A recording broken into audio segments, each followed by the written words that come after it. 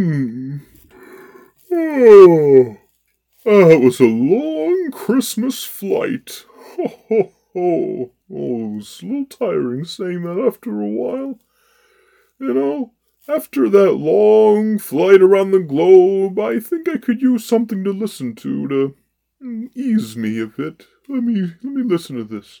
Oh, what is this? 2 dudes, 1 double feature.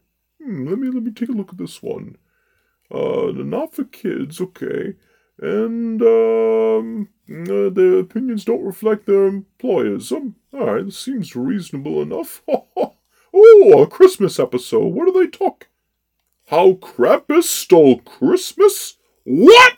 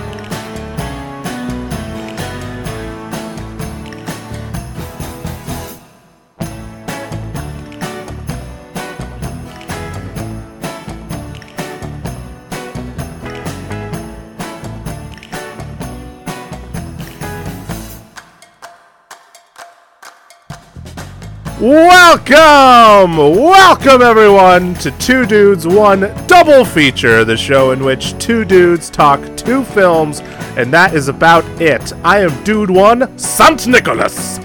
Dude 2, The Ghost of Christmas Past, because when you're gonna hear this recording will be recorded in the past, but you will be listening to it in your present, and then, I don't know. That is elaborate.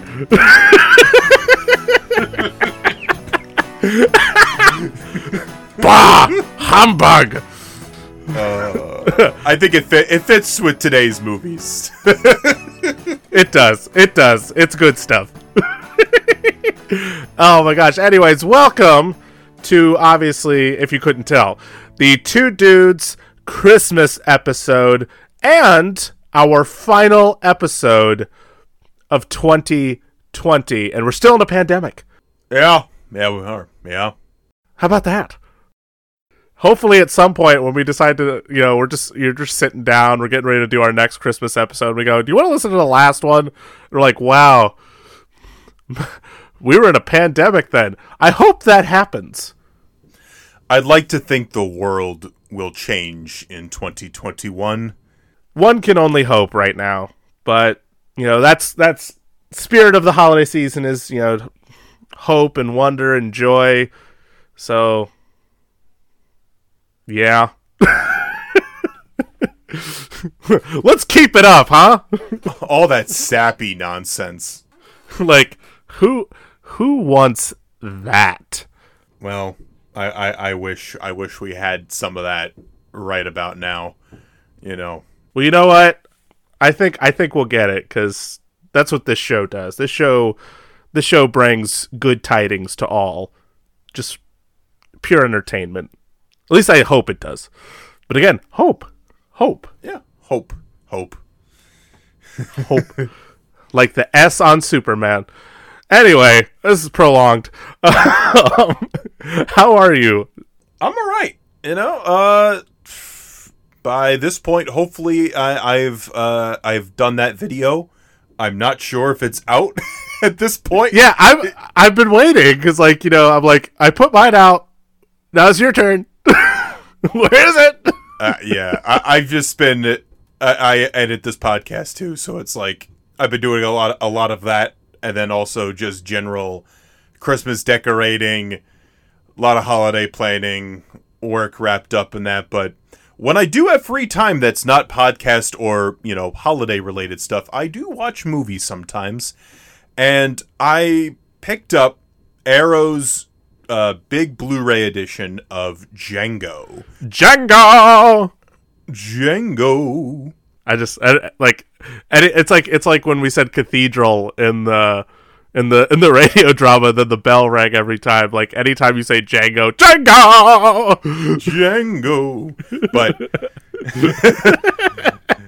But this is about like the classic Django with Franco Nero, spaghetti western, and it was a good time. I had a good time watching it. It was only like 90 minutes. And, you know, just it's a really just a good time watching spaghetti western when you just watch the English dub, and it's sometimes they obviously don't match the person who they're trying to dub, but that's all part of the fun. Was it just one movie? There's another movie in the set, Texas Adios, which I believe was released in some areas as a Django movie, you know, because it's a spaghetti western, so you could just redub it into whatever. And it also stars Franco Nero. It was really cool because obviously I'd seen Django Unchained, fan of that movie. Really get to see the original was really cool. And the Blu-ray is really nice. I was watching there was an interview with Franco Nero talking about how he became an actor and how he got involved with the production. So it's a really nice package. I got like the really nice like special edition from Arrow. Arrow's been knocking out of the park, I gotta say, between their like giant Gamera set. I might talk about this later on. Hint at later on the episode. But you know, they did a lot of great stuff. So I had a good time watching Django. I was say you've been really diving into that Arrow stuff, which I've always known. What did I just say? That I've always known. That's the word. That Arrow existed, but I was surprised because I know you like kind of going into like, you know, checking out older movies and stuff, and I figured that was one of the companies you were already kind of like diving into, but I feel like this year you really went for it and you're really getting into it, so that's really cool. Yeah, it kind of started this year when I got that American Werewolf in London set that they had, and from there I've been in love ever since. But yo, gateway drug. Yeah, basically, as far as film goes. But how is Dude 1? I'm all right. I mean, my allergies have been really bad lately, so I apologize if like I'm scrambling or I'm doing like it sounds like I'm doing other things. We're gonna try to edit all that out, but actually, what I was thinking about was editing your sneezes into like an auto-tuned like version of like the 12 Days of Christmas. I never gave you consent to do that. So you think? Listen, I put it on record. I never gave him consent to do that. Oh my god. Bless you. Oh, you jerk. I'm okay. I'm just been like chilling.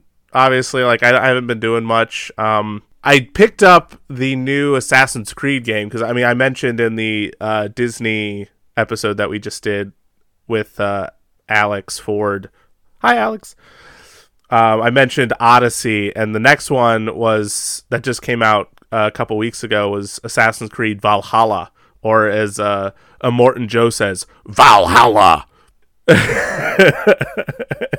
And it's honestly, it's like, at least so far, it's probably my favorite in the series, just because, like, you know, I love like the medieval England kind of time period. And I also like that you can go to Norway and really go for it there. I love that these more like recent games have decided to like really steep themselves into the culture that they're basing a lot of the characters on, and also the mythologies. Mm-hmm. So like in Origins, it was set in Egypt, so you got to encounter Egyptian gods and all that stuff. And then in Odyssey, you got to encounter a bunch of different like Greek gods and Greek mythology, like Atlantis, like I was mentioning. Right. And with this one, like, you know, like Norse mythology, like Asgard and Midgard and Helheim and Zeus, Thor, or not Zeus, but like Odin and Thor and all those guys. So that's really cool. And also just you get to be a savage when you're a Viking. So you just wield 2 axes and just go ham on someone, just like that's just a good time. That's a good Christmas, if you ask me. Yeah, that sounds like fun. I've also been trying to catch up on some comics that I've been wanting to read. I just read, and you know, not to give Jeff Johns any kind of attention, because you know he's allegedly a dick. But pardon, but allegedly he's a dick. But I read his Batman 3 Jokers book, and I was definitely excited for it. And as far as like the direction that it goes, I think it does a better job of like showing, because like when you think, because like the book, it kind of plays like somewhat as like a spiritual or almost like a literal sequel to The Killing Joke.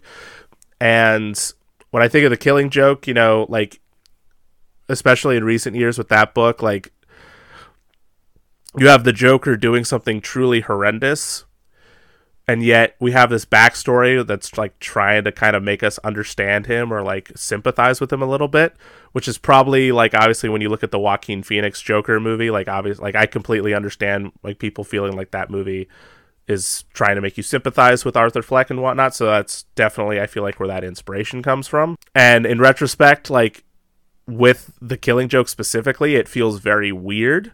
It's like, he lost his wife and kid and then went crazy. But then when he's in the future and he's the Joker, he cripples and sexually assaults Batgirl. Am I supposed to sympathize with this guy? Yeah. So I like that this book, at least,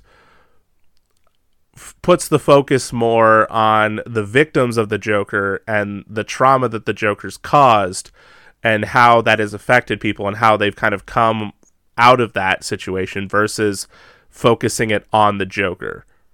So, and the way that they do that, they do make some weird choices in a lot of instances, and I think the ending of the book specifically would piss a lot of people off, because I know the book has pissed some people off, but I like the direction that it went. I don't know if I would call it like one of my favorite stories, but the art by Jason Fabok is amazing.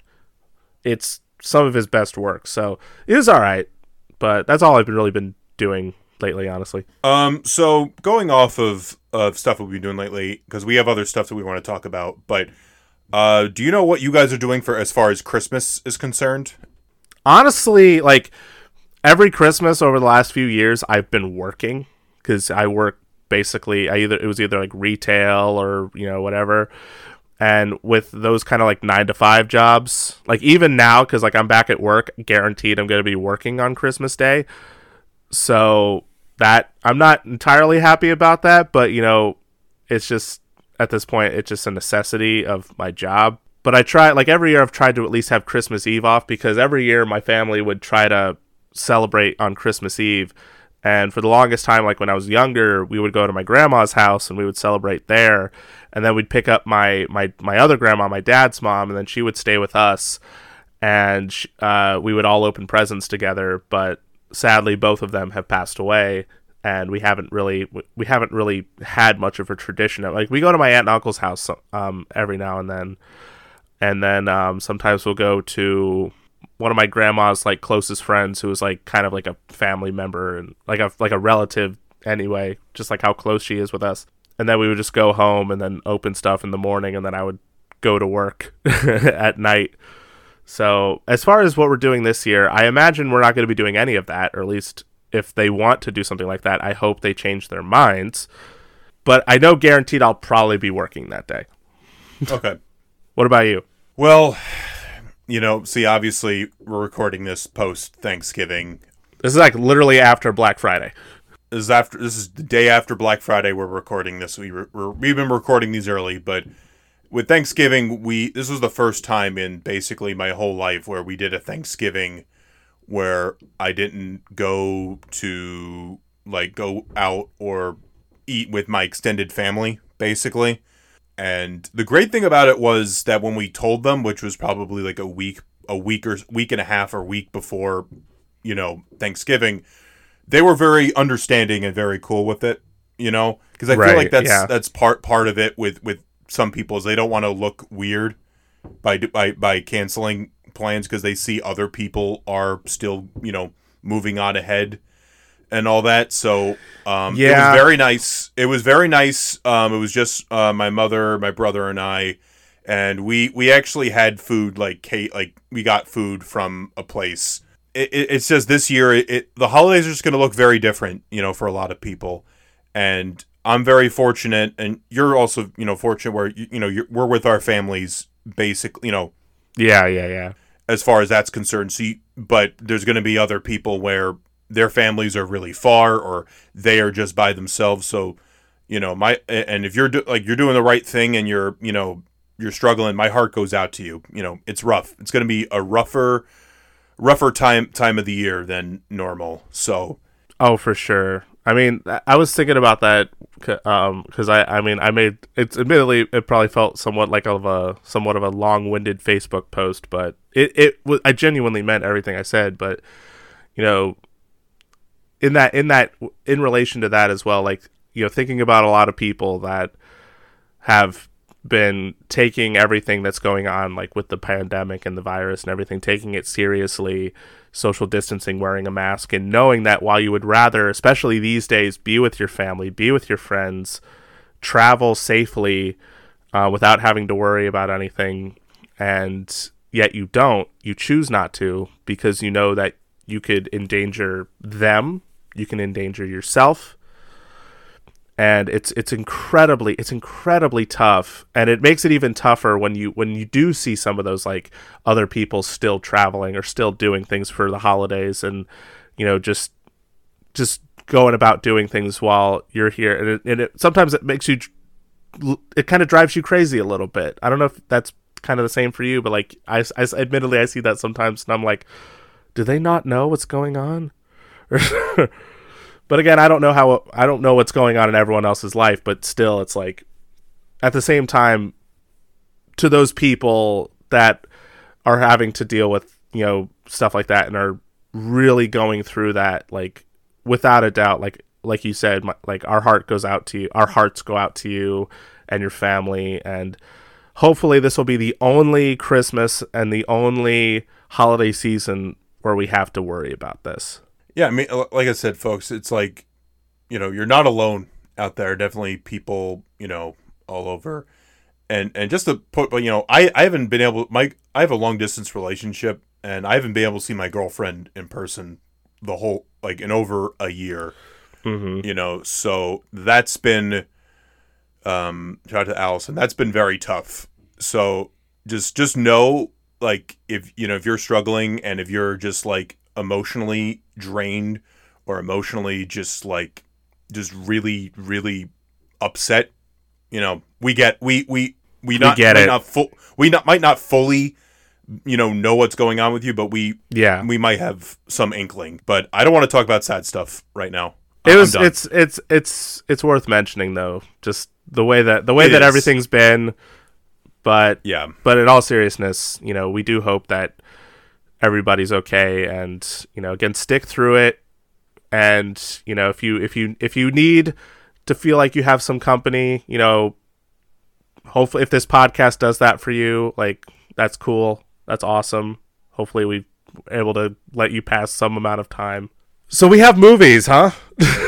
Yeah, we have movies. We got movies. Well, one of these is more of a TV special. It's our third TV special. Yeah, it's our third TV special, but this one is a way better TV special than what we were working with the other day. Thank goodness this is actually a good TV, because that last one, man, I don't know if I forgive you. I can't blame you. I can't blame you. But this one is a classic. This is a bona fide classic. It is, you have probably seen this special a million times, or have at least seen it once, or you certainly know a song or two. You have to at least know who it is or what it is. It's one of those things that's just so ingrained in pop culture. That we are, of course, talking about the animated adaptation of Dr. Seuss's How the Grinch Stole Christmas, the TV special. From 1966. The year Batman was a TV show.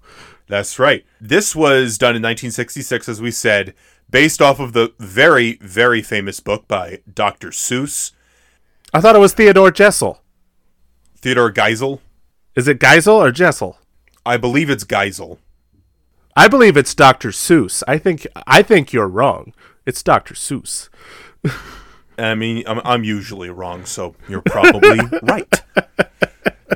But anyway, Dr. Seuss's How the Grinch Stole Christmas, obviously very famous book and also very famous holiday special. This was directed by Chuck Jones, who is very famous, if you're an animation fan, for directing a lot of Looney Tunes cartoons. He directed a lot of those, like, the Looney Tunes cartoons where Bugs and Daffy be like, Wabbit season!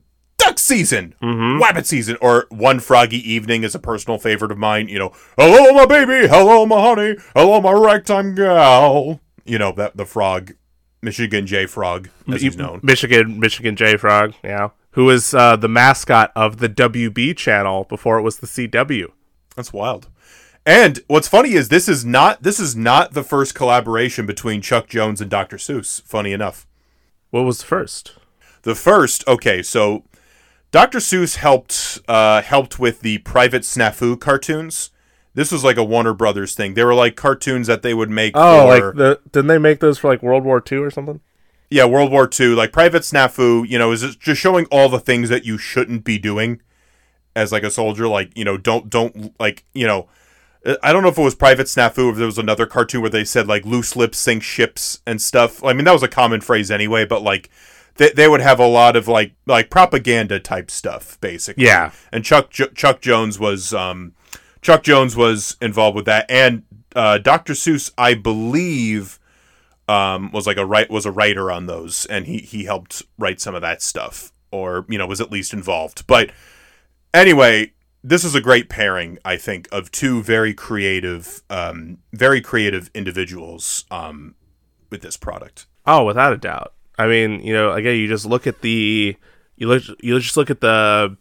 know, their work, and it's like a match made in heaven. Absolutely. So with the Grinch, basically, you guys should know the story. The Grinch is a very, very cranky, grumpy guy who lives on a mountain with his dog, Max. Mm-hmm. And he observes Whoville, where it is occupied by the Whos, and the Whos are really obsessed with Christmas. You know, they're decorating up the wazoo. They give until, you know, the cows come home and all that stuff. Do they have cows in Whoville? You know what? They might. They might. They would call them like milk clunkers or something, or like the milk clunker, the milk maker, or whatever. But the Grinch just wants to cancel it. He wants to be like #cancel Christmas. Cancel Christmas. Commercialism is a problem. Yeah, and that's one of the big things with this one is, yes, the Grinch has definitely become a product of like commercialism and all that, because you could buy all the books. I have Grinch ornaments from Hallmark. I have Grinch Funko Pops. All the like Grinch like adaptate, like, you know, the Jim Carrey version, the Benedict Cumberbatch version. Like it's become one of the more commercialized, like, you know, specials and commercialized characters for Christmas. But this is almost like a very like anti-commercial or anti-consumerism thing where, you know, spoiler alert, by the end everybody's like happy without their possessions. You know, like the Grinch thinks that Christmas, the meaning behind Christmas is the presents, the celebrations, the gift wrap, and all like the excessive things we attribute to Christmas, you know, and the hype.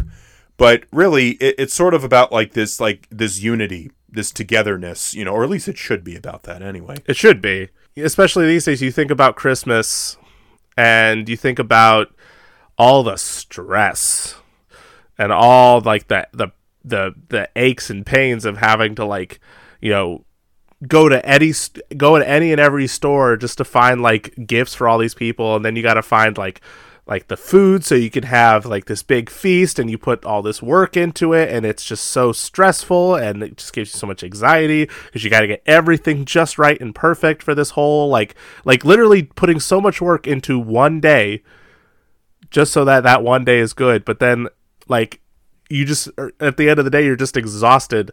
Like, I don't think I've had any Christmas where like it's just not like at the beginning of it, it's all just like, See, for me, I feel like Christmas, like, because for a lot of people, Christmas sort of like the Christmas season starts like right after Thanksgiving, or even on Thanksgiving in a lot of ways. Anytime like a sale starts, like Black Friday or like Cyber Monday, like it's like Christmas. Let's do it. Christmas, and then by the like Christmas Eve, it can feel really nice, but then by the time after like 12 o'clock on Christmas Day, you're just done. You're just exhausted. You can't Just like no thank handle you. it. No. But yeah, that's definitely one of the things at the core of the Grinch. But one of the other things we were talking about, Chuck Jones, obviously animation legend, and one of the things I really like about the Grinch and like the other characters is that they're very, like, the main characters of the Grinch, Cindy Lou Who and Max, they're very distinct. That you can identify their personality through a lot of the visuals paired with Boris Karloff's narration. But we talk about all the time, like, the faces of the Grinch, like when he's like, he has that grin that he has when he gets at that awful idea. The classic grin. The Grinch got a wonderful, awful idea. And, just things like when the Grinch is like, tapping his finger up and down, and we get that really great shot where we're looking up at the Grinch. Mm-hmm. I really like the design of the Grinch. Like, when you see, like, when the Grinch is talking, you see, like, how nasty his teeth are. Even in silhouette and shadow, you see how bad his teeth look. They're just snaggled, and like there's like some of the teeth are shorter than the other, and like teeth are laid on top of teeth. Like he clearly needed braces or something. Maybe that's why he was so upset. My teeth hurt. I can't eat the roast beast. That's why he just carved it. He can't actually eat it because it hurts. Yeah, that's probably it. We need to sympathize. We do. But one of the things too, like Max, I was reading up in this, like Max the dog is kind of like, like almost like a Porky Pig, or like in certain instances like Daffy Duck, where he's the one that suffers. Yeah. And you look at his face, like when like the Grinch is just throwing down the bags of stuff that he stole, and Max is just like, oh crap. Like the carpet or whatever, the rug, and it just like shoots right out of the chimney. Like he perfectly, expertly chucks all this stuff out of the chimney, and then it just perfectly goes. And you think anywhere else it would have just crushed Max and killed him, but no, he just got like sucked into it, just like whoop, and then like a star popped out of the top of it. Yeah. Oh man, poor Max. Poor Max. In any adaptation, Max is the best boy. Like, I was actually watching the Jim Carrey version, and like Jim Carrey puts a red nose on Max, and Max is like, nah. He just pops it off. Isn't that the part where he like makes fun of Ron Howard or something? That, and he also says, like, he makes fun of, like, consumerism. He literally, I think he says, like, a commercialization or something like that, I think I remember. Hold on. He says something like, you reject your own nose because it represents the glitter of commercialism. Why didn't I think of that? Brilliant! But, and then when you look at Cindy Lou Who, she's all, like, innocent and pure, pretty much. And you were pointing this out to me, too, with the design of Cindy Lou Who that I never really realized before. She kind of looks like someone, doesn't she? She kind of looks like a little green fellow we know about. And his name is Baby Yoda.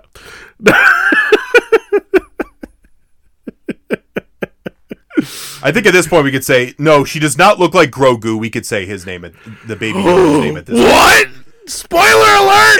If it took you till Christmas Day to find that out, what are you doing? Oh, I'm so sorry. Yeah, his name's Grogu. No. She looks a lot like, but minus the antenna, which is unique for her as well.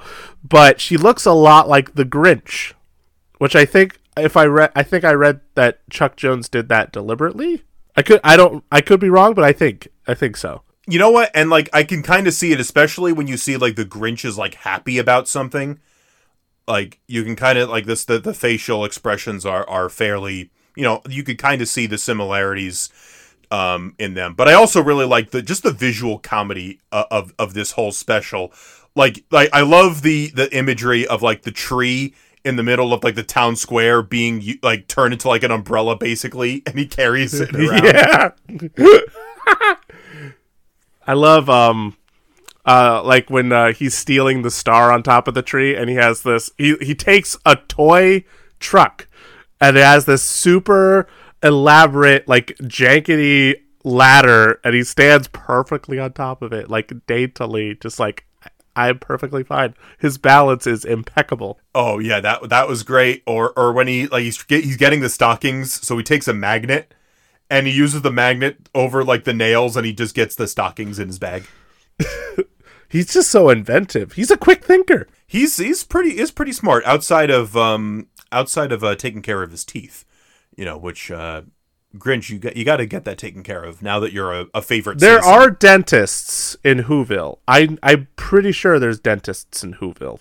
I was gonna say we need a holiday special where Hermie, the dentist from Rudolph, crosses over with the Grinch and like, fixes the Grinch's teeth. Like, it wasn't his heart that needed to grow; it was his teeth that needed straightened. They just need some fixing. It's just like Fix, and like all of his green hair like falls off. It turns out he's blonde and he has antenna, and it's Cindy Lou Who's dad. Wow, that'd be a wild plot twist. But I'm also thinking about this version of the story. Like probably the most famous aspect of this is the song. The Grinch one, or the you're a mean one, Mr. Grinch. But also like the carol that they sing is pretty famous. You'll hear that on the radio during Christmas. You will hear the Who like Christmas song. Mm-hmm. But like the Grinch, You're a Mean One, Mr. Grinch, sung by Thurl Ravenscroft, who legendary voice actor. You could still hear his voice if you go to a Disney park and you go on the Haunted Mansion or go on Pirates of the Caribbean. And he actually, if I'm not mistaken, he was the voice of Tony the Tiger for a while. Well, now I want some Frosty Flakes. I hear they're great. I have a question. What was your first? Because I asked this a couple of times. What was the first time you watched anything Grinch related?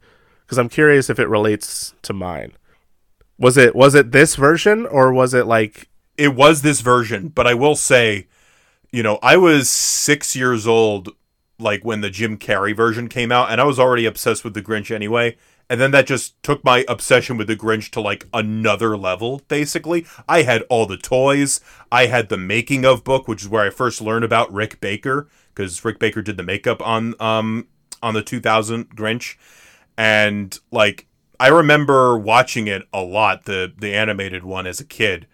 And I remember it being a favorite of my dad's. I remember having like a Max plush and like a Grinch plush and all that. So, it was exposed to me at like a pretty young age. But the other thing I remember too is like the Halloween is Grinch Night or whatever special. Mm-hmm. And that always freaked me out as a kid. But what about you? Exactly the same. Oh wow. That's what I was curious about, because I was like, I wonder if it was the same as mine, because when I don't know if I would consider myself like a massive fan at that time of the original one, but I knew it and I liked it. It was one of the few like holiday specials, because like if I'm being honest, I never really got into like the stop motion ones. Like I know like they're classics, I just wasn't really into them personally. Right. Yeah.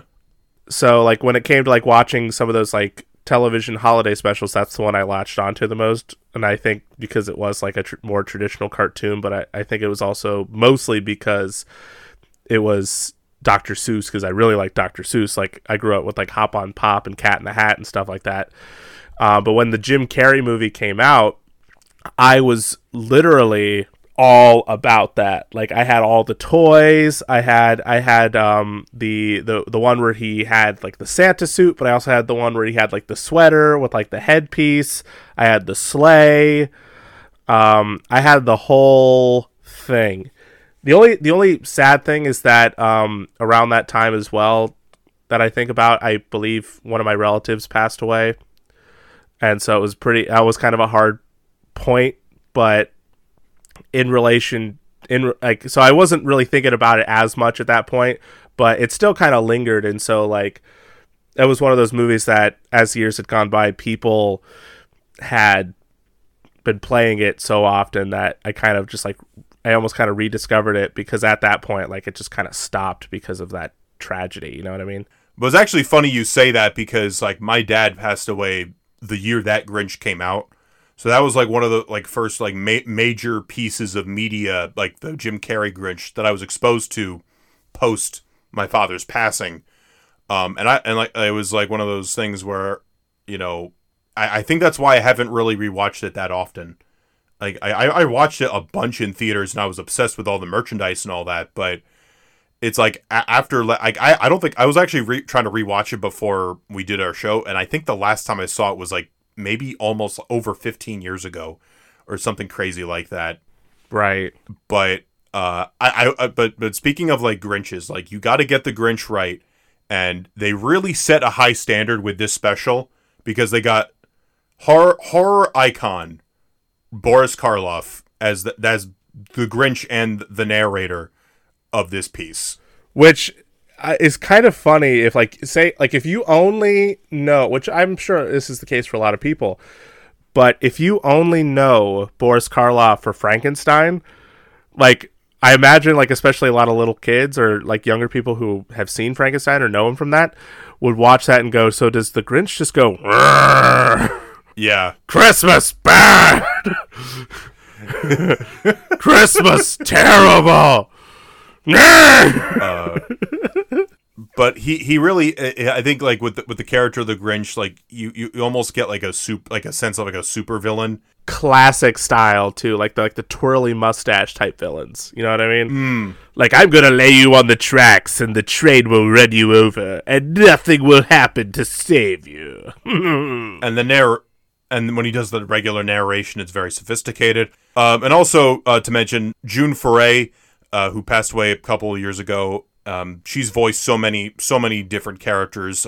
Witch Hazel, you know, in like Looney Tunes. I think she was the grandma too, for a bit, for a long time, or, you know, if not basically decades. And of course, my big connection with her is she voiced Rocky the Flying Squirrel in Rocky and Bullwinkle, including in the live action Rocky and Bullwinkle movie. So, you know, June Foray is also, you know, very good in this, and the little part that she has in this special. I've actually never, the side note, I've never seen in its entirety the Rocky and Bullwinkle live action movie, and I'm kind of happy about that. You know, our friend Gifford, our mutual friend Gifford gave me that DVD, and it's an awful movie, but it's one of my favorite possessions that I have is that DVD. Because it came from a friend. It did, and he figured, you know, it's like, I know Joe's into Rocky and Bullwinkle, so let me get him this disc. So shout out to Giff. Love you, Giff. I got to rewatch Rocky and Bullwinkle, so that might be my next binging project. But back to the Grinch. Wow. Like, this feels like Batman Returns, where I'm barely talking about Batman in his own movie. Like, is there something we should be talking about? The Grinch. But I think the Grinch I think has endured. You were talking about a lot of those like stop motion specials, like Rudolph, Santa Claus is Coming to Town, and then like the animated Frosty and whatever. I think why the Grinch has sort of like outlasted, as far as like, I think in terms of quality, those specials, is because it's not just a completely like sappy thing. Like, the main character of this special is awful. He just hates Christmas, and you get to see it all from his perspective, whereas the other specials, they're like, oh no, we gotta solve this, or they're like really, really good guys. Right. And the Grinch has a character arc in this. He's got a whole thing. Because he, like, the first time we meet him, he's literally just like staring down at Whoville, just like, with just so much like discontent, just, I hate them. I hate all of them. I want them to die. Their stupid Christmas spirit. They're so happy. Jerks. No, he has a whole thing. It's a whole thing. And you know what? At least at the end of it all, he does grow. His heart does grow, like obviously 2 sizes that day, as the rhyme goes. But you know what I think it is as well is that, you know, it's just I don't. It's just something. It's like lightning in a bottle. It's like something magical about it. Is that Chuck Jones Chuck Jones and especially Dr. Seuss when he was writing the story, you know, Dr. Seuss was just kind of like at this point because he was like 53 when he wrote the book. Did you know that? Wow. Yeah, I guess I didn't realize that, but wow. Yeah, that's wild. He was 53 when he wrote the book, and he was at this point where he was like, what's happened to Christmas? So he was kind of like the Grinch a little bit. And so, you know, and I feel like a lot of like we just talked about like somewhat of our own eggs towards like the way Christmas has become and the way Christmas is perceived, even in modern times, because it's just it does kind of feel like that a lot of the times. But you it's nice to have something like the Grinch that gives you that nice reminder, and not even with some kind of like heavy, like, you know, religious connections or any kind of like, you know, heavy, like meaningful, like this or that. It's just a simple message that Christmas isn't just about what the presents are. Christmas isn't just about what the decorations look like. Christmas isn't just about how good the food is. Christmas is about unity. Like the holidays are about, you know, even in these times when we can't physically be with each other, is just, you know, loving your family and loving your friends and loving the people around you and being together.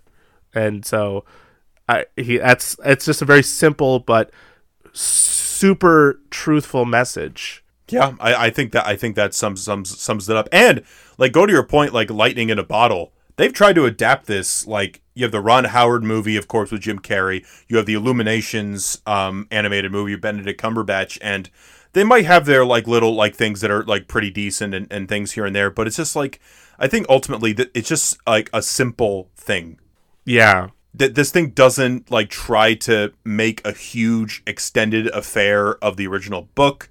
You know, you might have some padding here or there to fill a half hour, but it's not like a 2-hour, you know, feature film. It's just a very simple story told very well by some of the great, you know, some of the great artists of their craft of the 20th century. And that's why I think it will last, you know, well past us, honestly. Oh, yeah. Unless there's like 12 more adaptations. No, and then they're just like, just back to the original. We'll just keep watching Boris Karloff. It's like, did you want to watch the new one? I think it's got Tom Holland in it. I think he's like 40 now. It's like, no, we'll just watch the Boris Karloff. Listen, again, I think I sort of alluded to this in like one of the other episodes. I want Adam Driver as the Grinch. Oh my God! Yes. Adam Driver. Listen, Adam Driver for anything. Adam Driver as the Grinch, but like instead of him just being in like a green suit or whatever, it's just Adam Driver, and it's just like simple things he's objecting to in Christmas, and then it's like a very simple like resolution, and it's like it's really nice. But anyway, I think, you know, unlike the grinchiness of the Grinch, we're not very grumpy about this special. We really love it. No, it's fantastic. And it's fantastic. With that said, we're going to take a brief intermission, and when we come back, we're going to talk about I would say a new holiday tradition for the, well, not new, but fairly new holiday tradition for the both of us. Stay tuned.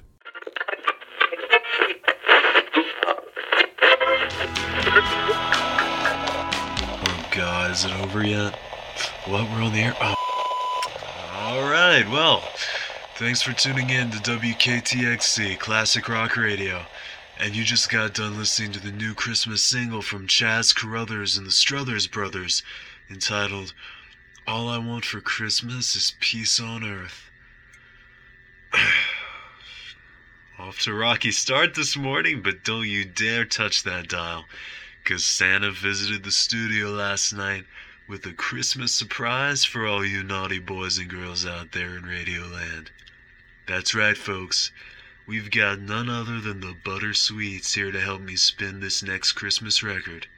Now don't get too excited. Tex Ritter is not here in the studio. Oh no, he's not.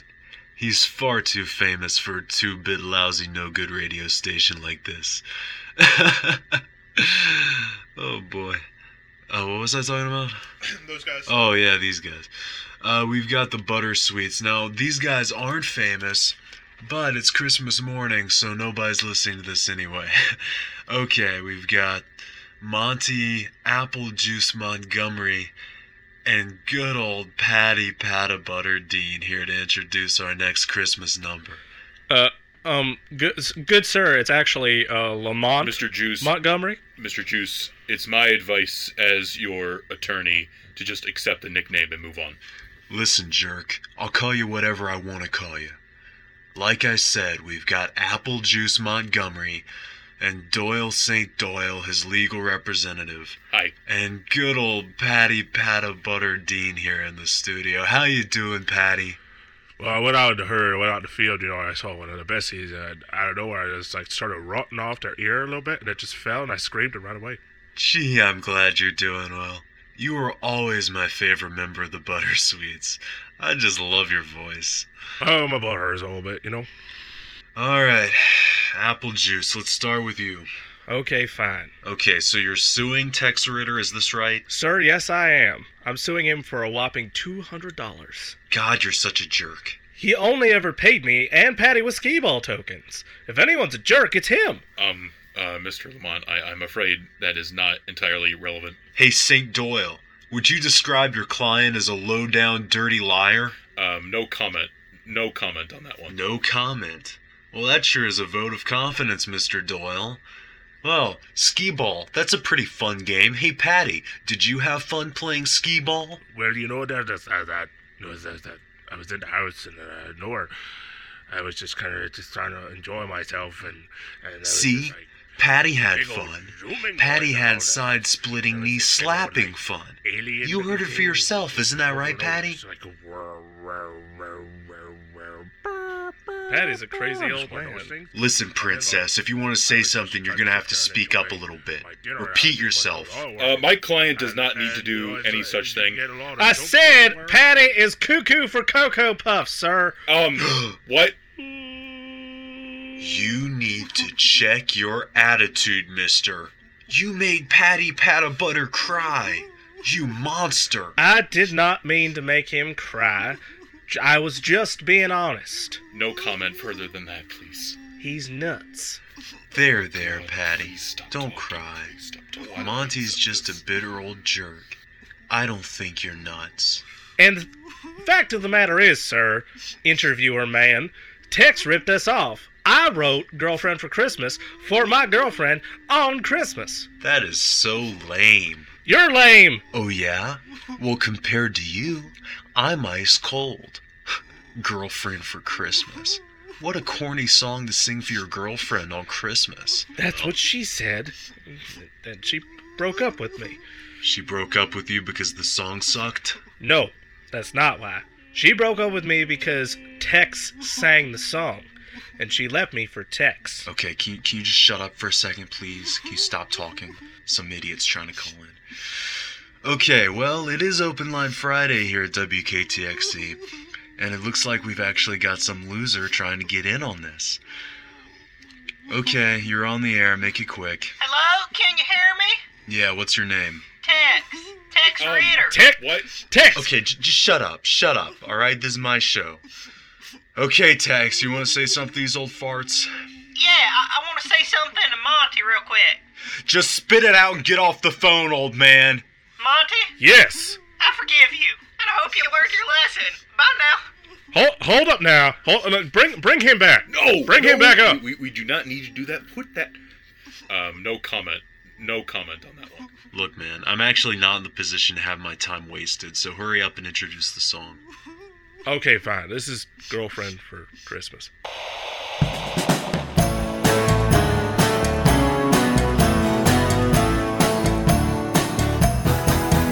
This Christmas, I asked for a girlfriend.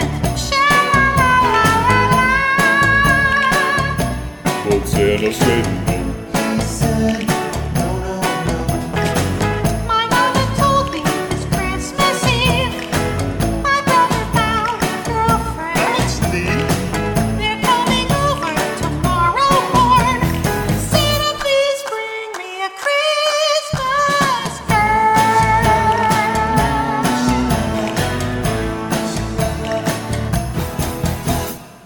The clock is ticking, old Saint Nick.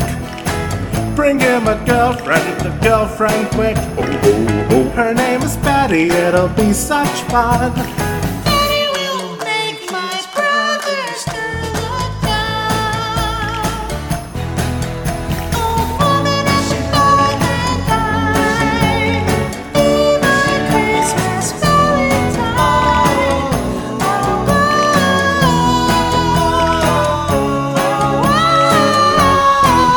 This Christmas, I asked for a girlfriend. This Christmas, Santa said snow. This Christmas, I asked for a girlfriend. This Christmas, Santa said snow. Santa said no. But why, Santa? Ho, ho, ho. WKTXC is not responsible for any bodily harm you might have caused yourself while listening to Girlfriend for Christmas. As self-proclaimed sole author of the song, Lamont Montgomery will assume full legal responsibility for any cash grabs you desire to grab within the next 24 hours. If you were lucky enough to escape with your eardrums intact, you may still qualify for a cash settlement. If you contact the legal team of Doyle St. Doyle, you will promptly be shown into a waste paper bin, so must file a lawsuit through a fraudulent tax attorney. Conditions may apply. And we're back! Welcome back to Two Dudes, One Double Feature. We just talked about the 1966 classic How the Grinch Stole Christmas. Now, we are going to talk about another grumpy Christmas icon, but someone a little bit darker, someone a little bit spookier. Someone that might literally drag you to hell if you're bad during the holidays. And that is, of course, the star of the 2015 brand new holiday classic, Krampus. Ooh. Jingle, jingle. Joey, stop it. Stop with the jingle jingle. God. I think I peed a little. Clean up in Isle, Ohio. No, I'm good. I got it. Krampus. Oh, man. Krampus. Like, I knew we had to talk about this one as soon as we were sort of decided that we were going to do Trick or Treat in our Halloween special. Because this is kind of like a sequel almost. Like this episode is almost like a sequel or like a follow-up to our Halloween episode, given the parallels. You got two holiday specials that I think have aged pretty marvelously and are very, very unique in their own way. And then two... And aired on CBS. And two, holiday-themed horror movies that I think we both enjoy from the same filmmaker. Michael Dougherty. Absolutely love Michael Dougherty, even if he is one of the co-writers of Superman Returns. Listen. We all have our missteps or things that maybe we're not very proud of or whatever. Or I know. Chris Columbus has Pixels and the first two Harry Potter movies and Home Alone. I'm sorry, this is Joey. You're not making a good point with that one. I kid. I recognize they were successful. And that is all I will say. And now everyone's so sad because they're like, "Are you telling me we're never gonna get a Home Alone double feature?" Yeah, probably not. I'm so sorry. Man. It's mostly Joey's fault, really. If you enjoy them, I'm really happy that you're able to enjoy something that I'm not able to enjoy. But that's all I'll say. Anyway, so Krampus, like I said, 2015, little holiday horror film from Michael Dougherty, and this is a movie I actually like because I talk about it a few times, like how in our regular lives, like you're typically showing me a lot of stuff, but this is something I showed you Yes. And I was actually like really excited because I saw this in theaters because I knew that Michael Dougherty had made Trick or Treat, and so I really loved that, and I wanted to see this, and I saw it, and I was like, I gotta show this to Joey.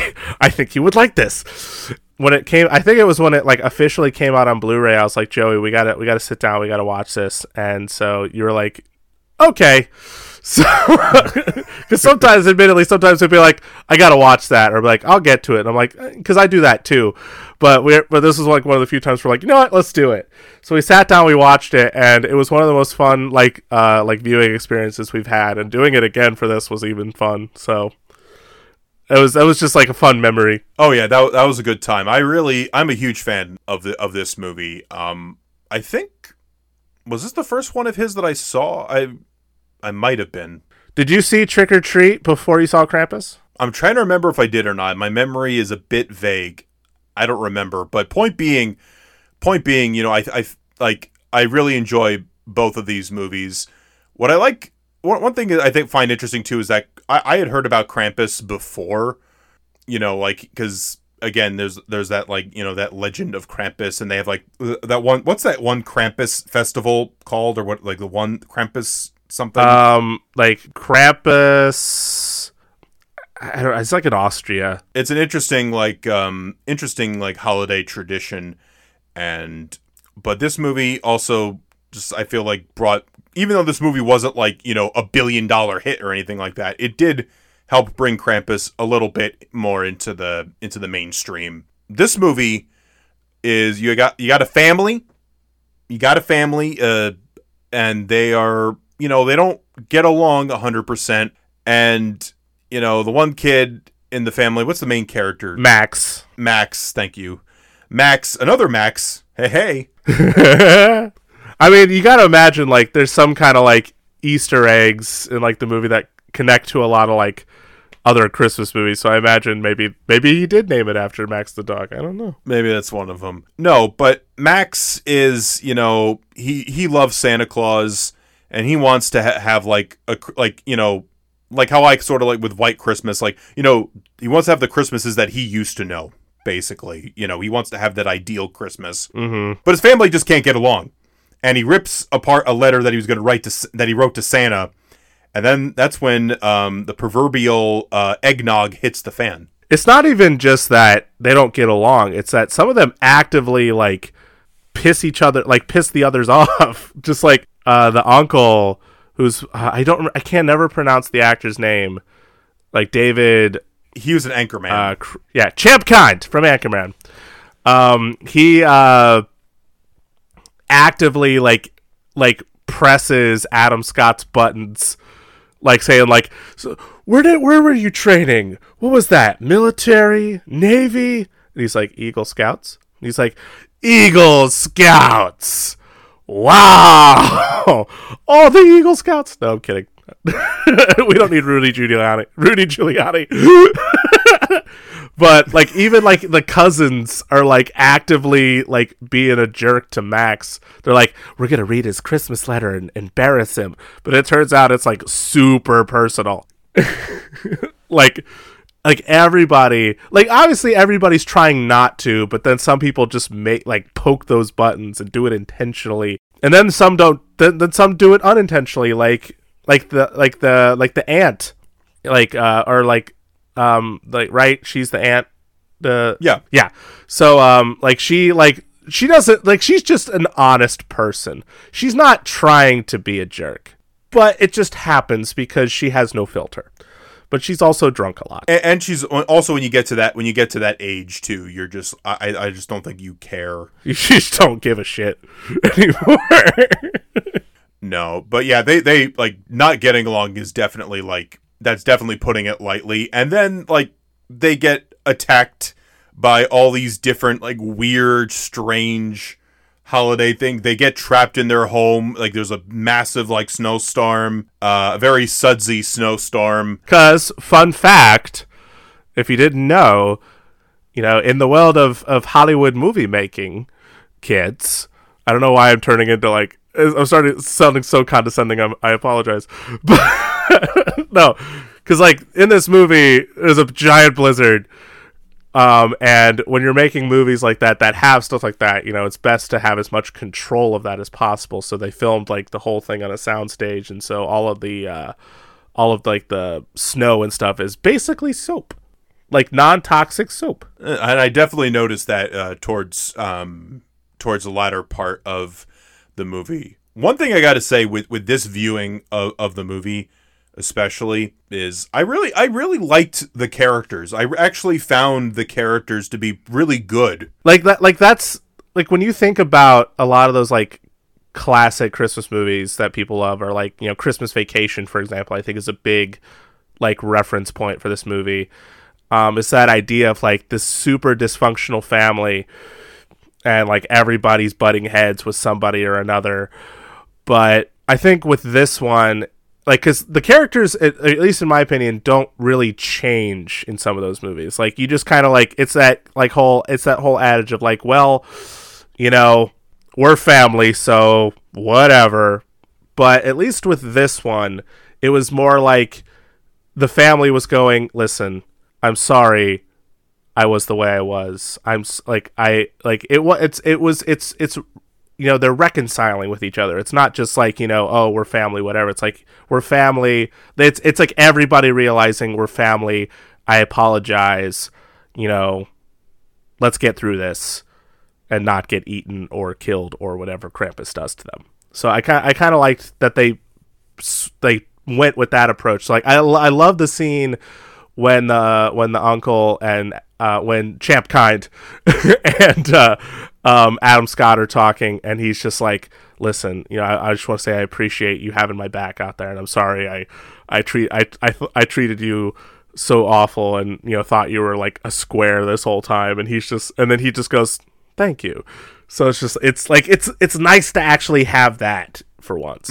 I definitely want to mention a few people in this. I mean, Toni Collette, though. Okay, so we love Toni Collette on this show. If you don't, we love Toni Collette. I mean, it's out there. You should know it. She's a gem amongst, I don't know where I was going with that, but she's amazing.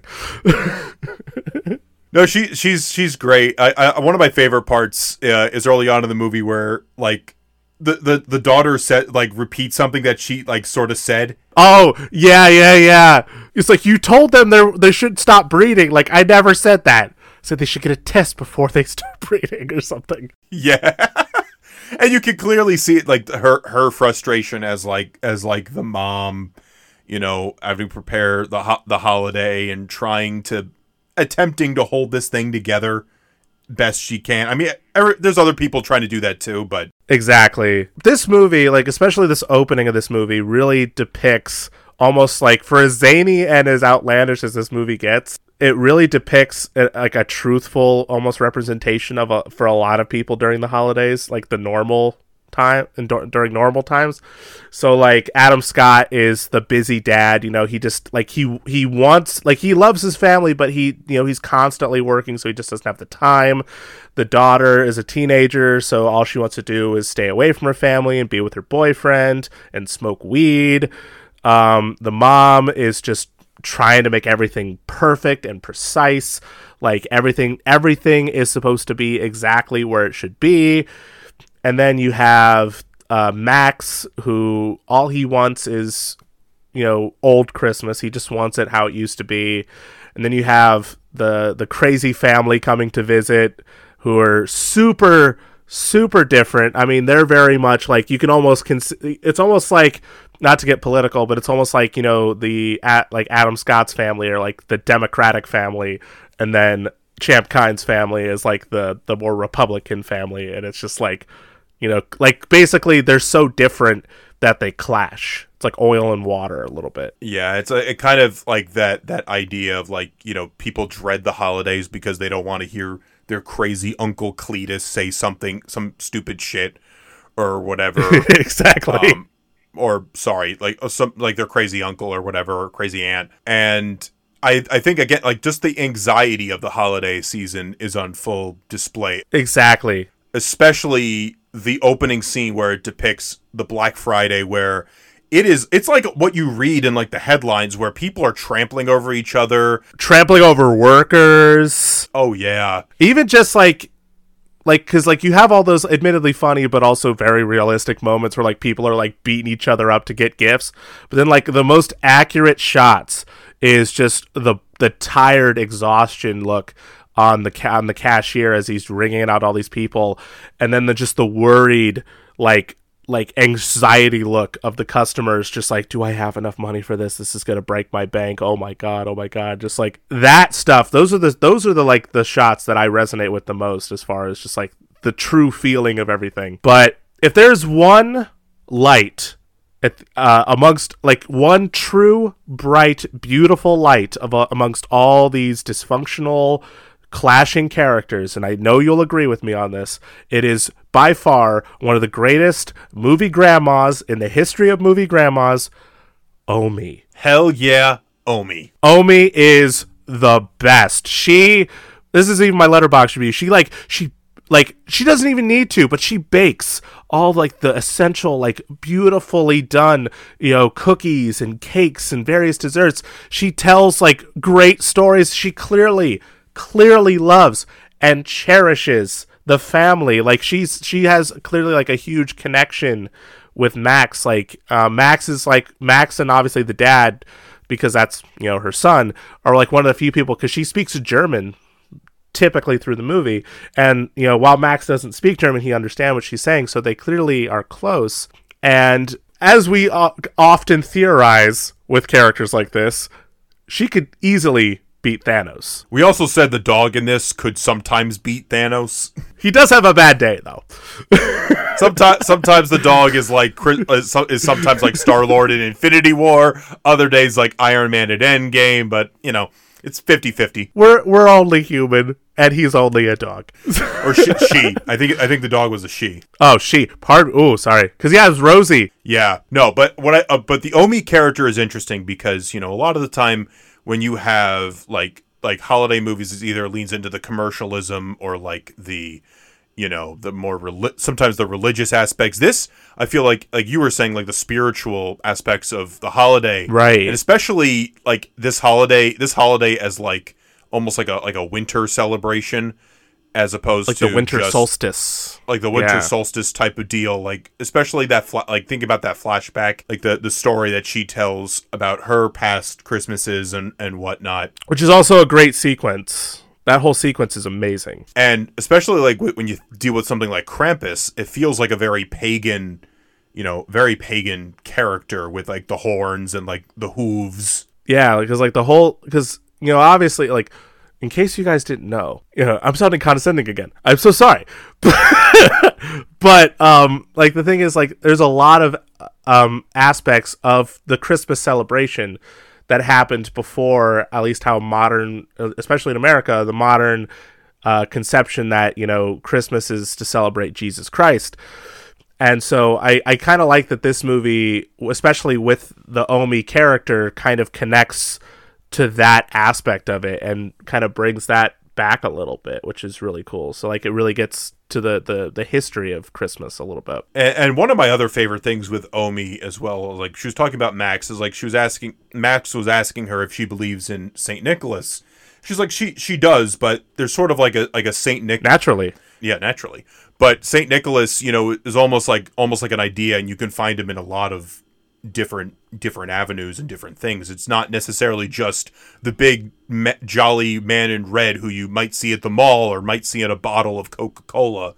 It's like the idea of gift giving, of selflessness. Exactly. It's the idea of being kind to one another, being coming together. It's just like that natural like it's like a physical representation, manifestation of the holiday spirit that the Grinch was looking for. Or the Grinch was like, what? This is it? I didn't think of that. And so that's like the thing that she pushes on Max, and the thing that, she wants Max to understand. And he really does. It's just, it's hard when everyone else around you is, difficult, I guess is the easy word to say. You know what? Max is almost kind of like the opposite of the Grinch. Yes. The Grinch is very... he hates Christmas, and he's very grumpy and grouchy, and everyone else is so happy. Whereas Max would probably love it in Whoville. He would be so ecstatic. Oh my god. He's surrounded by people who are either Grinches or just, terrible.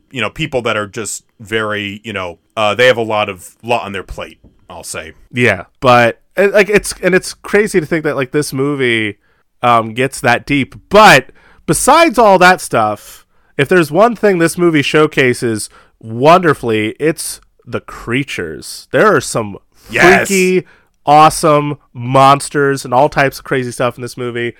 So, like, let's just go down the list. So, first off, one of the first, besides Krampus himself, who's really cool, but like, one of the first creatures we meet is a jester Jack-in-the-Box that like has like a porcelain face, and his jaw opens up and like it gets bigger and wider, and he's got these like tiny rows of teeth, and he just swallows people whole. Dude, like I was gonna say, like the scenes with him are like the best Predator movie we've had in like forever. Honestly, yeah. I hate to say it, especially given Shane Black did the last one, and what is Shane Black most famous for? Putting Christmas in his movies. What? Shane Black, what the heck did you do? This should have been better. I'm sorry. Shane on you. Shane! Ding! Shane! Ding! Oh, man. Yeah, I gotta bring back Game of Thrones a second there. But... no, that was such a cool, like, monster. And all these are practical effects, by the way. Like, there's, like, a few digital effects, but a lot of them are practical effects. We also have these, like, demonic toys. So there's, like a stuffed animal. There's, like the angel you hang up on the tree that, I think Toni Collette, and I'm just quoting an article, Toni Collette, I believe, called, Angel Bitch. And I'm just imagining, like instead of Britney bitch, it's just Angel bitch.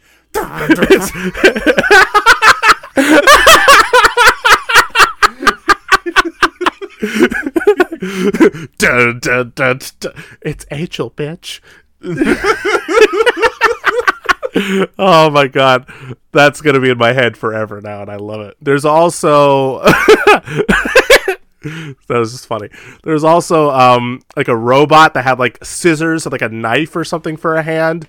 The gingerbread cookies. There's like little gremlin like gingerbread cookies that are hysterical, and they're like, oh my god, you could talk about them. You talk about them. Listen, no, the best is when they're on fire and like they're like ah! And they're like they're struggling, and it's just, oh my gosh. Oh, when they have like the nail gun or whatever, or like the screw. Yes! And then they're like shooting. Oh man. And then one of the craziest images too was when Adam Scott and his brother-in-law are in that other house, and they see the gingerbread man is like stabbed. It's like stabbed. Yeah. One of my favorite designs is towards the end of the movie, because like obviously Santa Claus has his reindeer, right? Krampus looks like he has got like these ugly like ram like stone looking things that are just so right. Oh man, it was so cool seeing those. Oh, they're so cool. Oh my god. And what else does Santa have? In the great campy like Omi line before this big like reveal, when like you hear like ruffles, and you hear like you hear Krampus's howl, and then you just zoom in on Omi, and she goes, elves. and then all these elves just like burst in. They all have these like wicked masks, these super wicked masks. They look like they're, I mean, granted, it is Weta that did it, but it looked like they were pulled straight from Lord of the Rings. Like, this is like the Lord of the Rings version of Christmas or something. It actually made me think of American Werewolf in London, where you have like the weird Nazi demons in that one dream scene, like pulling out, killing everybody or whatever. I'm trying to think of other. I like the way this movie uses like holiday music, just as like a sort of like almost almost ironic, but also like especially the opening scene where you say it's beginning to look a lot like Christmas. And then you just see slow motion, everyone just beating up. Yeah. One of my favorite scenes, one of my favorite things in this movie, speaking of the camp and like the creature stuff, are the sound effects. Oh my god, the sound effects. Oh my god, they're so good. Like when there's like one of the first ones that I really love is when because there's like one of the cousins is just like this like kind of over like somewhat chubby little boy that doesn't do anything. He just stands there and like he makes the same dopey face. And then Krampus and everyone goes fishing, right? And so like everyone's asleep in the living room, and you see this really like elaborate hook and chain with bells on it, like going down the chimney, and one of the gingerbread men's used there for bait. And it looks really tasty. I will say that it looks demonic, but it looks tasty. And so obviously the kid sees it and is just like, oh, and like he takes the bait and the cookie like wraps the hook around him, and then he just goes like. And then he gets pulled, and then when the kid like hits his head on the chimney, it goes bong. My favorite is there's like the evil teddy bear, and like it gets shot at, and as it like it's like pressed against the wall and like sort of falls down. It's like this like weird like squeak that happens. It's just like. Or of course, like I love when he gets stabbed in the eye with an icicle, like the teddy bear, and it's just like it's just that like they just poked like a pudding cup or something, or like when the ant gets pulled out the window, she's like, "See you in hell," and it's just like what? Yeah. Oh man, like this movie, like I feel like admittedly when this movie came out, people didn't know that it was like attempting to be like super campy, like in like a classic like Amblin style movie. And so like admittedly it could have been maybe a turnoff for some people, but like I just watched it and I was like, this is the most fun Christmas movie I've ever seen. Like it's a little spooky, like it's definitely got really great creature designs and it's really great cinematography, but it's just so campy and fun. Yeah, it's a really good time. And I also say this too as somebody who notoriously, like, I don't do too well with horror movies, but I feel like this and Trick or Treat are ones that they're kind of like at the borderline of spooky and scary, but this one's definitely, I think, has a sillier edge to it than its predecessor, as we stated, like with the campiness. Mm-hmm. Another thing to point out too, this movie's PG-13. It is, and you were saying something about that. That like you were asking me about that, and I was like, it intrigued me. So yeah, elaborate, good sir. Yeah, so PG, like notoriously, like people have mixed feelings on PG-13 to say the least, but especially with horror movies, I feel like I hear this a lot. Yeah, with horror movies or some superhero movies where it's like, oh, if it was rated R, it would be amazing. Oh, if it was rated R, it would be so much better. But with this movie, I was like, it's PG-13, but I was never like, okay, this doesn't work for me. That what happened there, that would have been way better. I'm like, no, this it fits. It's the rating fits the movie pretty well, and I don't think making it R would have had much of an impact. I think honestly too, a lot of it, and this is what I was saying to you, is I think a lot of it is that people are so desensitized by PG-13, which is so ironic given the whole point that PG-13 exists is because people thought PG movies were getting too hard. Yeah. And a lot of it too is because so many movies that, especially movies that kids are allowed to watch and movies that people watch with their families, like you think of like a lot of the Marvel movies, a lot of, superhero movies, a lot of big like blockbuster type movies, we think of those as like, PG-13, and for some reason, like because of that connotation, I honestly think PG-13 is desensitized for a lot of people. So they don't think that PG-13 can go hard, but it can go hard, fam. I'm telling you. Like, yeah, I think it's a lot of it. I think, like we said, it's like the tone of this, and then they're able to like cleverly do things, and things are sort of implied, or might happen in a certain way. And there's not really a lot of blood that I can think of in this movie, but there doesn't need to be. There's like green goo that comes out of the teddy bear's eye, which I'm okay with. But again, it's green. It's green goo. It's green. So they can get away with that. Exactly. But no, I completely agree. Like, I don't like, unless like it's something that truly needs to have an R rating, you don't need it.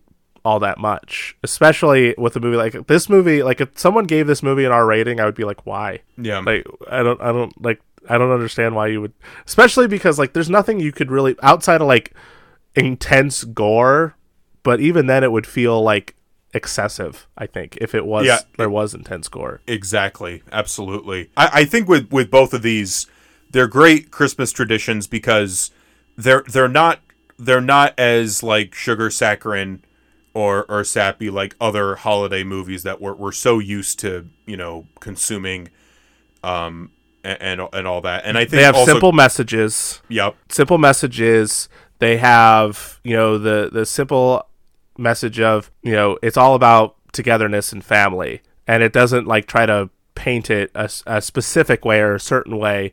It's literally just, at the end of the day, as long as you're with the people you love, that's all that really matters. That's Christmas. That's the holidays. And I think real quick though, we should definitely mention, because I hope I'm saying her name right, but Conchetta Farrell is in this movie. Conchetta, if I'm mispronouncing, I do apologize, but she is fantastic. She plays the aunt in this movie. She's so funny. She has some of the best lines. She gets to drop the one F-bomb that this PG-13 movie is allowed. And even though two other actors try and are cut off or do have to do a different line, but she earns it. And unfortunately, she's one of the many people this year, unfortunately, that we lost. So it's definitely sad, but at least we get to watch something like this and remember the great work that she put out into the world. And she was so good. She was super entertaining in this movie, super funny. So she'll be missed for sure. Yeah, absolutely. This was a really fun double feature with these two really iconic, not so conventional holiday characters. Yeah. One of them is is relatively recent in our human history, but has become a timeless classic, while the other is a very old myth, and yet has had more of a modern like resurgence. Mm-hmm. And honestly, like, these are definitely two movies that I don't care what's going on there. I don't care if there's a pandemic or not. These are movies I'm going to be watching every Christmas. These are essential. Yeah, since you showed me Krampus, 4 years ago or however long that was, I've watched this every Christmas, and I showed it to my brother, and I think my brother really liked it. That was like a while ago, but anyway, that was fun. We're not done with the episode though. Listen, it is like we said, this is the final episode of 2020 for Two Dudes One Double Feature, because we're not going to be doing anything for New Year's. We're not even coming back until January 8th. And then we'll start to kind of like have somewhat of a normal schedule again, or basically a normal schedule. But because this is the last episode of the year, obviously, this is a moment to reflect. And I got to ask, Dude 2, obviously in times like this, when you think of like end of the year, especially a lot of reviewers, YouTubers, people on Facebook, social media will post some of their like favorite movies of the year. But we didn't get a lot of new movies. I mean, we got some, but we didn't really get a whole slew of new movies. So I was just curious, of all the new experiences to you as far as movies are concerned, what are some standouts? Like, what are some movies that you discovered during this unfortunate time in our lives that you can see yourself watching for the rest of your life? Well, one of them was part of one of our earlier episodes, the Paddington movies, which are you showed me absolutely delightful. Mm-hmm. The genuine, those movies will be a part of my life forever. Yeah, they're like movies I could show like, young people, old. It's really just, it's great stuff. We talked about it. Definitely check out the Alexander Paddington episode if you haven't already. As far as like, I watched a lot of stuff through Arrow, as I was alluding to earlier. Arrow is definitely a big thing that I was supporting this year.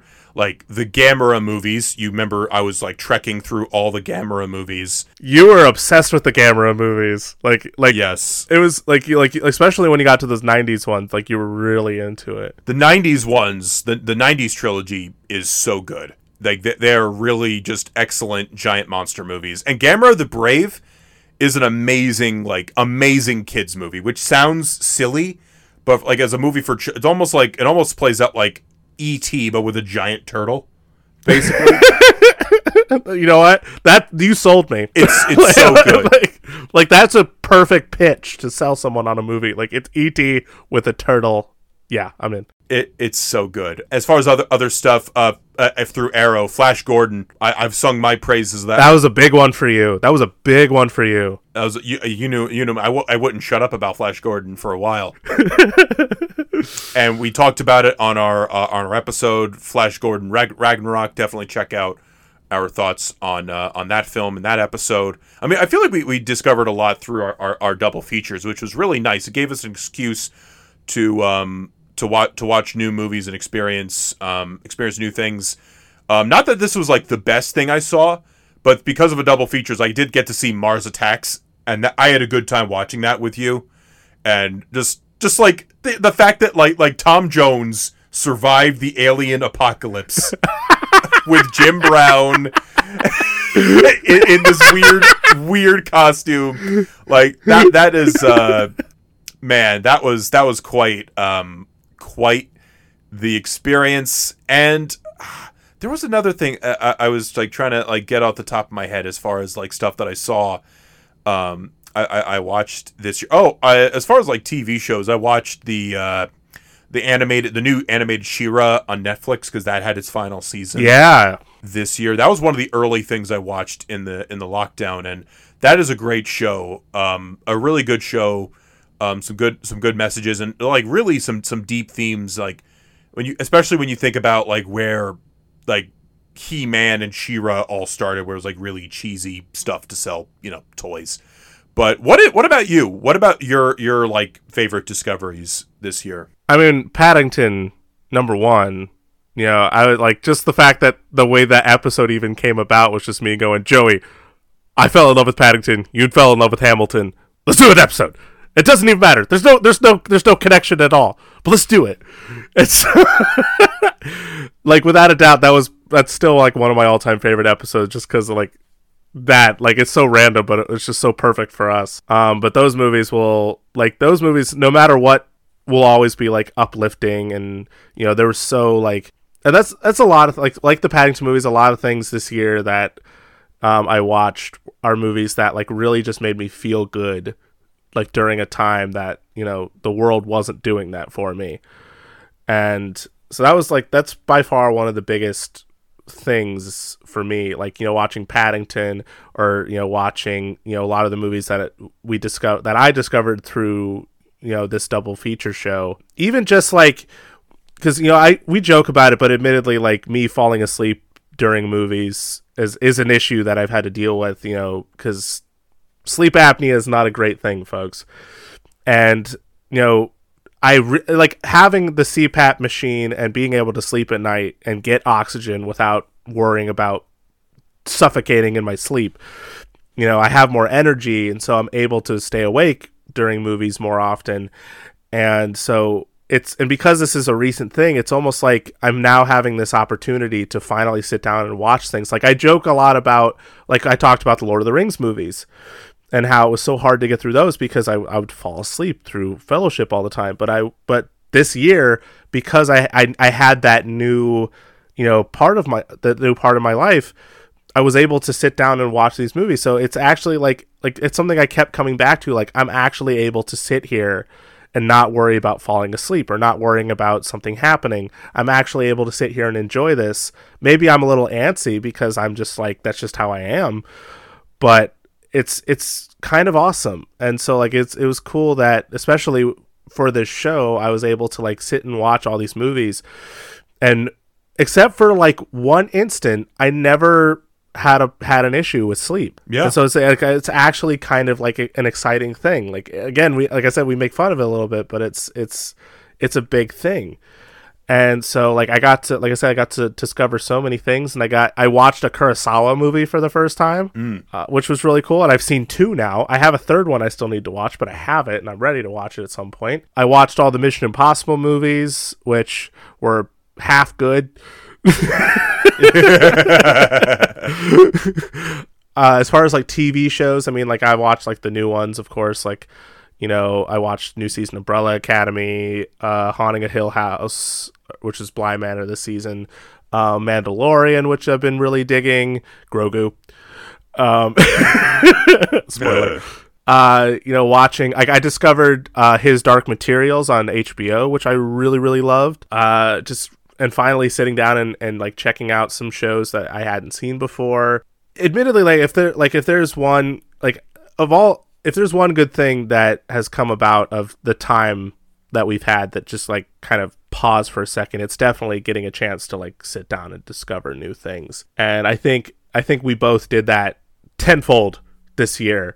And I think both of us have definitely found movies. Like I guarantee you I'll be watching like Mask of Zorro multiple times for the rest of my life. And I'm sure that's something that you wanted to happen. It's like, it's happening. I really liked it, Joey. Oh, but I was also, I just remembered too, you showed me Invisible Man, which is very, very good. That was a great experience, just watching you cower behind a pillow. Yes, I'm sure it was for you. I watched the films of Bruce Lee, and hopefully we'll get you to do that at some point. You were the man, and you got me. It was so nice of you. You got me that box set, and I still have it. And so at some point, I definitely need to crack it open. Yeah, his and just really being able to appreciate him as a movie star is fantastic. But you're right. We are able to discover new, amazing, and interesting things. I think this podcast has really been able to broaden our horizons, and it gives us something fun to look forward to week after week. Just something to do, honestly. And I'm glad I get to do it with my best friend. Yes, same. I love you, buddy.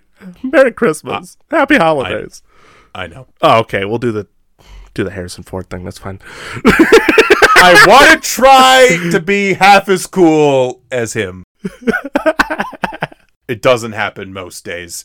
But anyway, folks, if you're listening to this on Christmas, Merry Christmas. Whatever you're celebrating, happy whatever, Kwanzaa, Hanukkah, or if you're just trying to get through, I hope you're having a real good day. Allison, I know you're listening to this episode. Love you, Allison, and Merry Christmas. You're the number one fan. Yep, that's a fact. Yep. Fact. And folks, let's have a happy new year. Have a responsible and safe new year so we can return to, maybe, I don't want to say normalcy, but something that we can live with. You know, something that is good for the future. It's something where we can actually like see each other in person. Like, just be around each other without having to worry about anything. That's what I want. Absolutely. Anyway, folks, you'll listen to us. You'll hear from us again in the new year. Have a good night, have a good year, and have a good holiday. Thank you for listening.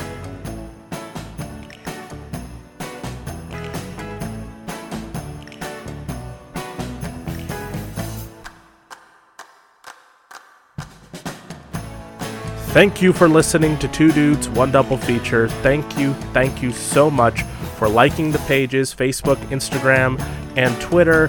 Thank you for listening to the podcast, for sending nice comments, for suggesting double features, and to all our friends who helped us make this show possible.